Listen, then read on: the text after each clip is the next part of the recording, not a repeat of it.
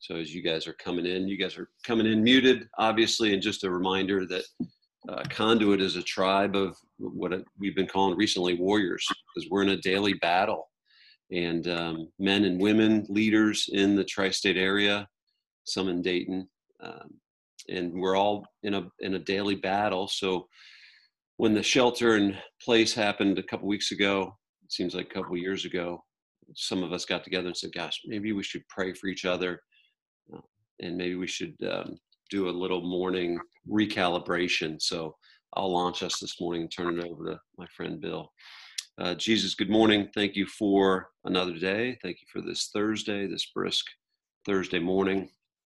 And we do ask you to help us recalibrate towards you, fix our minds and our hearts on you this morning, Lord. And again, I thank you for Bill's courage this morning to be willing to share. And I just ask the Holy Spirit to speak through him, through Bill, to us, and prepare us, equip us, encourage us this morning for us to be good teammates of yours, Lord. And we give you all the glory in advance of all the opportunities we're going to have today. In Jesus' name, amen. Bill Hausler from the Legacy Builder Group. Good morning. Morning. Thank you, Jerry. Good morning, everyone. And, it's funny this week, even into last week, Jerry was razzing me a little bit about following Brian Tome. and yesterday, after Brian was done, he sent me a text and facetiously said the bar was not set too high today. But my response back was, you're right, but most of the apostles were tradesmen, so I think we got a leg up on this guy. That's right. But anyway, all kidding aside, it was a great message from Brian, and actually I just really appreciate all the messages that those of you who have led. I really appreciate your guys' unique perspectives on leading during this time, and just doing our best to honor God through it. So I really appreciate you all. So today I'm going to be looking in reading a few verses here in a little bit in Isaiah 43:16-21. So if you care to follow along, you could cue that up and have it ready. But I'll get to that here shortly. So a little over a week ago, I was working in my home office here and was taking the time to follow up with some clients that I have in our design stage and reviewing some of our good active leads and working on rescheduling those as meetings were canceled and so forth due to not being able to be in their homes. And in the course of the day, I had a couple of quality leads put on the brakes, and I understand that, I get it.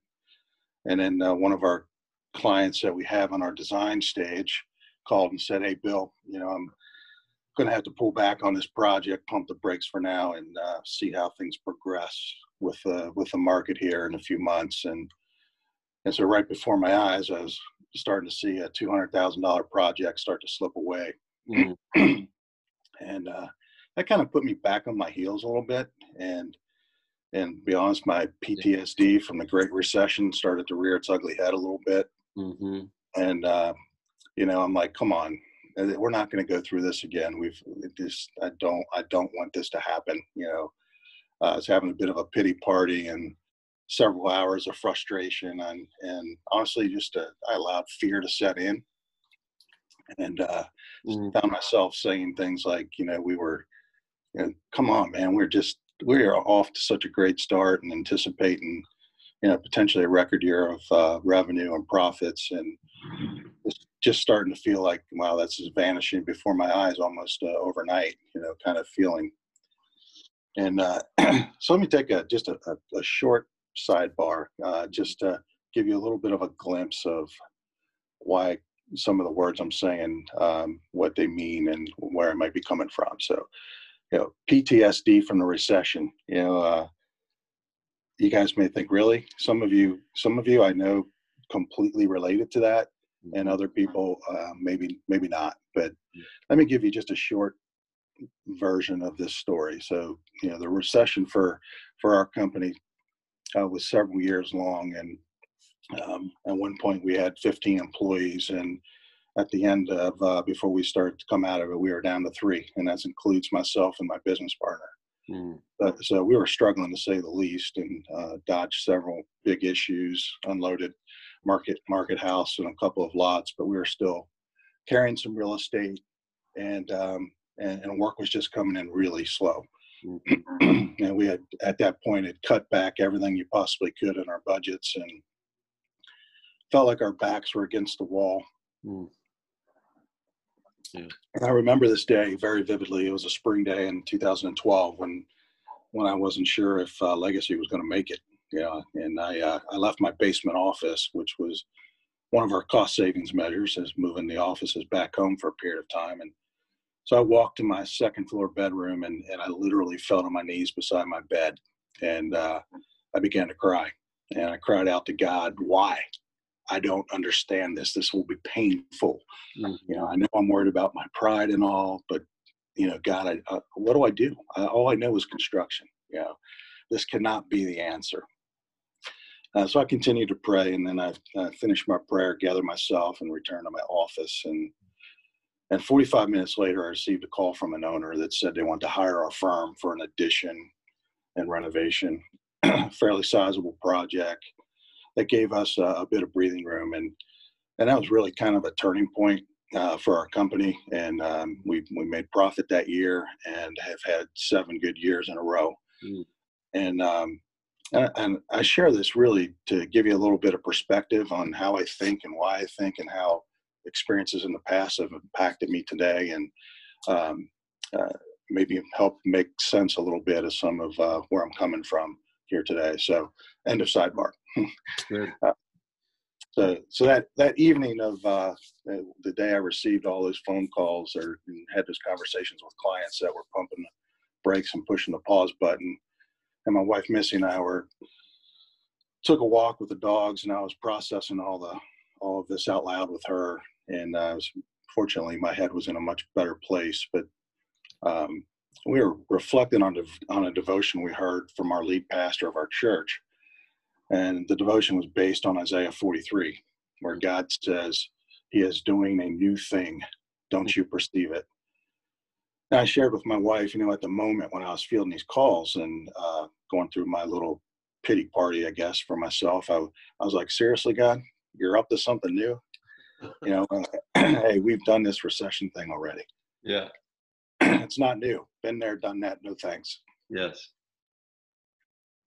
So I realize how it might sound, but I'm just being transparent through the mind of a selfish sinner here. But I personally think it's okay to share our frustration with God and ask these kinds of questions, as long as we're willing to give Him the opportunity to speak back to us and correct our thinking and put us back on the right track. And He did that for me through these Isaiah verses. So I wanted to go ahead and share those with you here this morning. Yeah. So starting in verse 16 of chapter 43, this is what the Lord says: He who made a way through the sea, a path through the mighty waters, who drew out the chariots and horses, the army and reinforcements together, and they lay there, never to rise again, extinguished, snuffed out like a wick. Forget the former things, do not dwell on the past. See, I am doing a new thing. Now it springs up. Do you not perceive it? I am making a way in the desert and streams in the wasteland. The wild animals honor me, and the jackals and the owls, because I provide water in the desert and streams in the wasteland, to give drink to my people, my chosen people I have formed for myself, that they may proclaim my praise. Now, I read that, verse 18 just leaped off the page to me. Forget the former things. Do not dwell on the past. That's good. He was saying, yes, Bill Hausler, stop dwelling on the past. You talk about the PSD of the recession. That's the past. I've already carried you through that. Yeah. Stop looking at the past. And in verse 19, see, I am doing a new thing. Now it springs up. Do you not perceive it? And I asked my questions. Yeah, I said, Lord, I do trust that you are doing new things, but what are those new things? Perhaps maybe some of the things I learned during the recession are preparing me today to be a better leader, or perhaps you're you're making a way in the desert for me right now, but what does that look like in my life? Mm-hmm. So during this time, I've been challenging myself and challenging my team to be looking at what's new. What are we learning? Excuse me. What are we learning about this time, about ourselves, our faith, relationships, our businesses? And so I began to start just thinking about that. And as in my prayer time and study and course of conversations with others, began to start a list on my phone of things I felt like I'm learning at this time. And I want to share a few of those with you guys here, and just to be a little bit transparent and think about some of the things that share some of the things I've been thinking about and what I'm learning. Life is fragile. Mm. My hope and personal comfort cannot be in a successful business that provides money to me. We as a society are very dependent on one another. We take that for granted, and I am developing an appreciation for all careers and their impact on our society. Mm. I am far more selfish than I care to admit. Mm. Fear is a liar. Be careful where you get information. Really only one place for truth. We all have varying degrees of emotions and concern in this crisis, and none of them are necessarily wrong if different than my own. Mm-hmm. We were designed by God to be in human contact with one another. And honestly, I need hugs. I didn't realize how much of a hugger I was until this happened. Too much news and social media impact my mood and how I think. At the same time, technology has been a blessing and something that I have taken for granted. So there's just a few things that I've been thinking about and dwelling on, and hopefully they're helpful to you. That's good. So I have 3 challenges I want to leave us with here today. The first thing, to forget the former things, not to be focusing on the past, and focus on where you are today and what God has in store for you today, and focus on the hope that we have in Him. Secondly, take time to find what new things God is doing in your life and perceive it. And thirdly, this is really preaching to myself, but when this crisis is over and we're back to some sort of normalcy, I challenge us to prepare now for that time, so that we won't fall back into bad habits and perhaps push the Lord of our lives to the back burner. And our busy schedules start rearing up, and life starts happening, and we somehow find ourselves chasing after the things the world presents to us. So here, this last week, I came it's on the YouVersion, and I think the verse of the day was this verse in Matthew, and I created a verse image with a picture of myself and printed it and posted it here on my wall as a reminder. Watch and pray so that you will not fall into temptation. The spirit is willing, but the flesh is weak. Matthew 26:41. So that's what it means to me to be preparing now for when we're back into some normal schedules and normal life. My spirit, I'm definitely willing, but my flesh is weak, and I don't want to fall back. So anyway, that's all I got for us today. Good. I've seen your post on social, so I know you got gray hair, and I know you have some gray hair. Just, hey, I wish I had some of that, but you are a wise man, Bill. You one of the blessings that we have with this group is that that everybody has experience, and I really appreciate the raw sharing of your experience back in the recession. I think we've all have some. Most of the guys I've talked to, guys and gals, have that PTSD, and so I really appreciate your vulnerability. It's really good, and I appreciate those 3 action steps as well. Some real quick, and I'm gonna have you pray us out. A couple of us were talking about specific. Jeff Barber, actually one of the guys that's on this call, a friend of mine that is also a coworker. On Friday after our time, the PSP, from 7:30 to 8, we talked about just staying online for anybody that wants to stay online.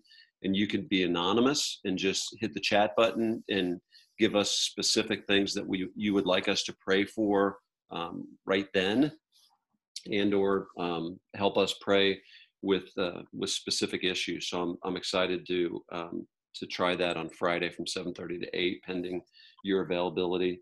And if you're not available Friday, if you want to just send me a text or an email for something that we can be praying for.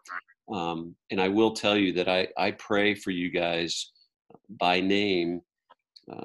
If I know your spouses, I pray for them by name daily.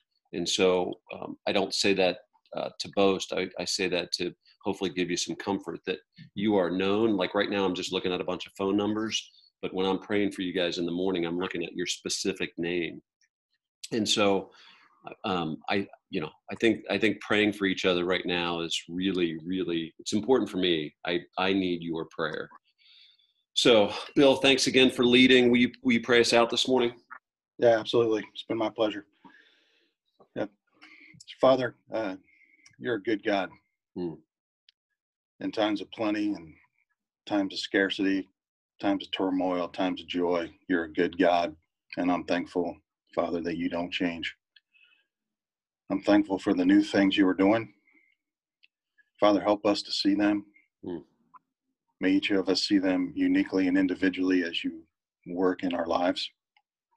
And Father, may through it all, bottom line, may we glorify you and make your name famous here in Cincinnati. Yes. It's in Jesus' name I pray. Amen. Amen. Love you, Bill. Good job. Very well done. Talk to you guys tomorrow.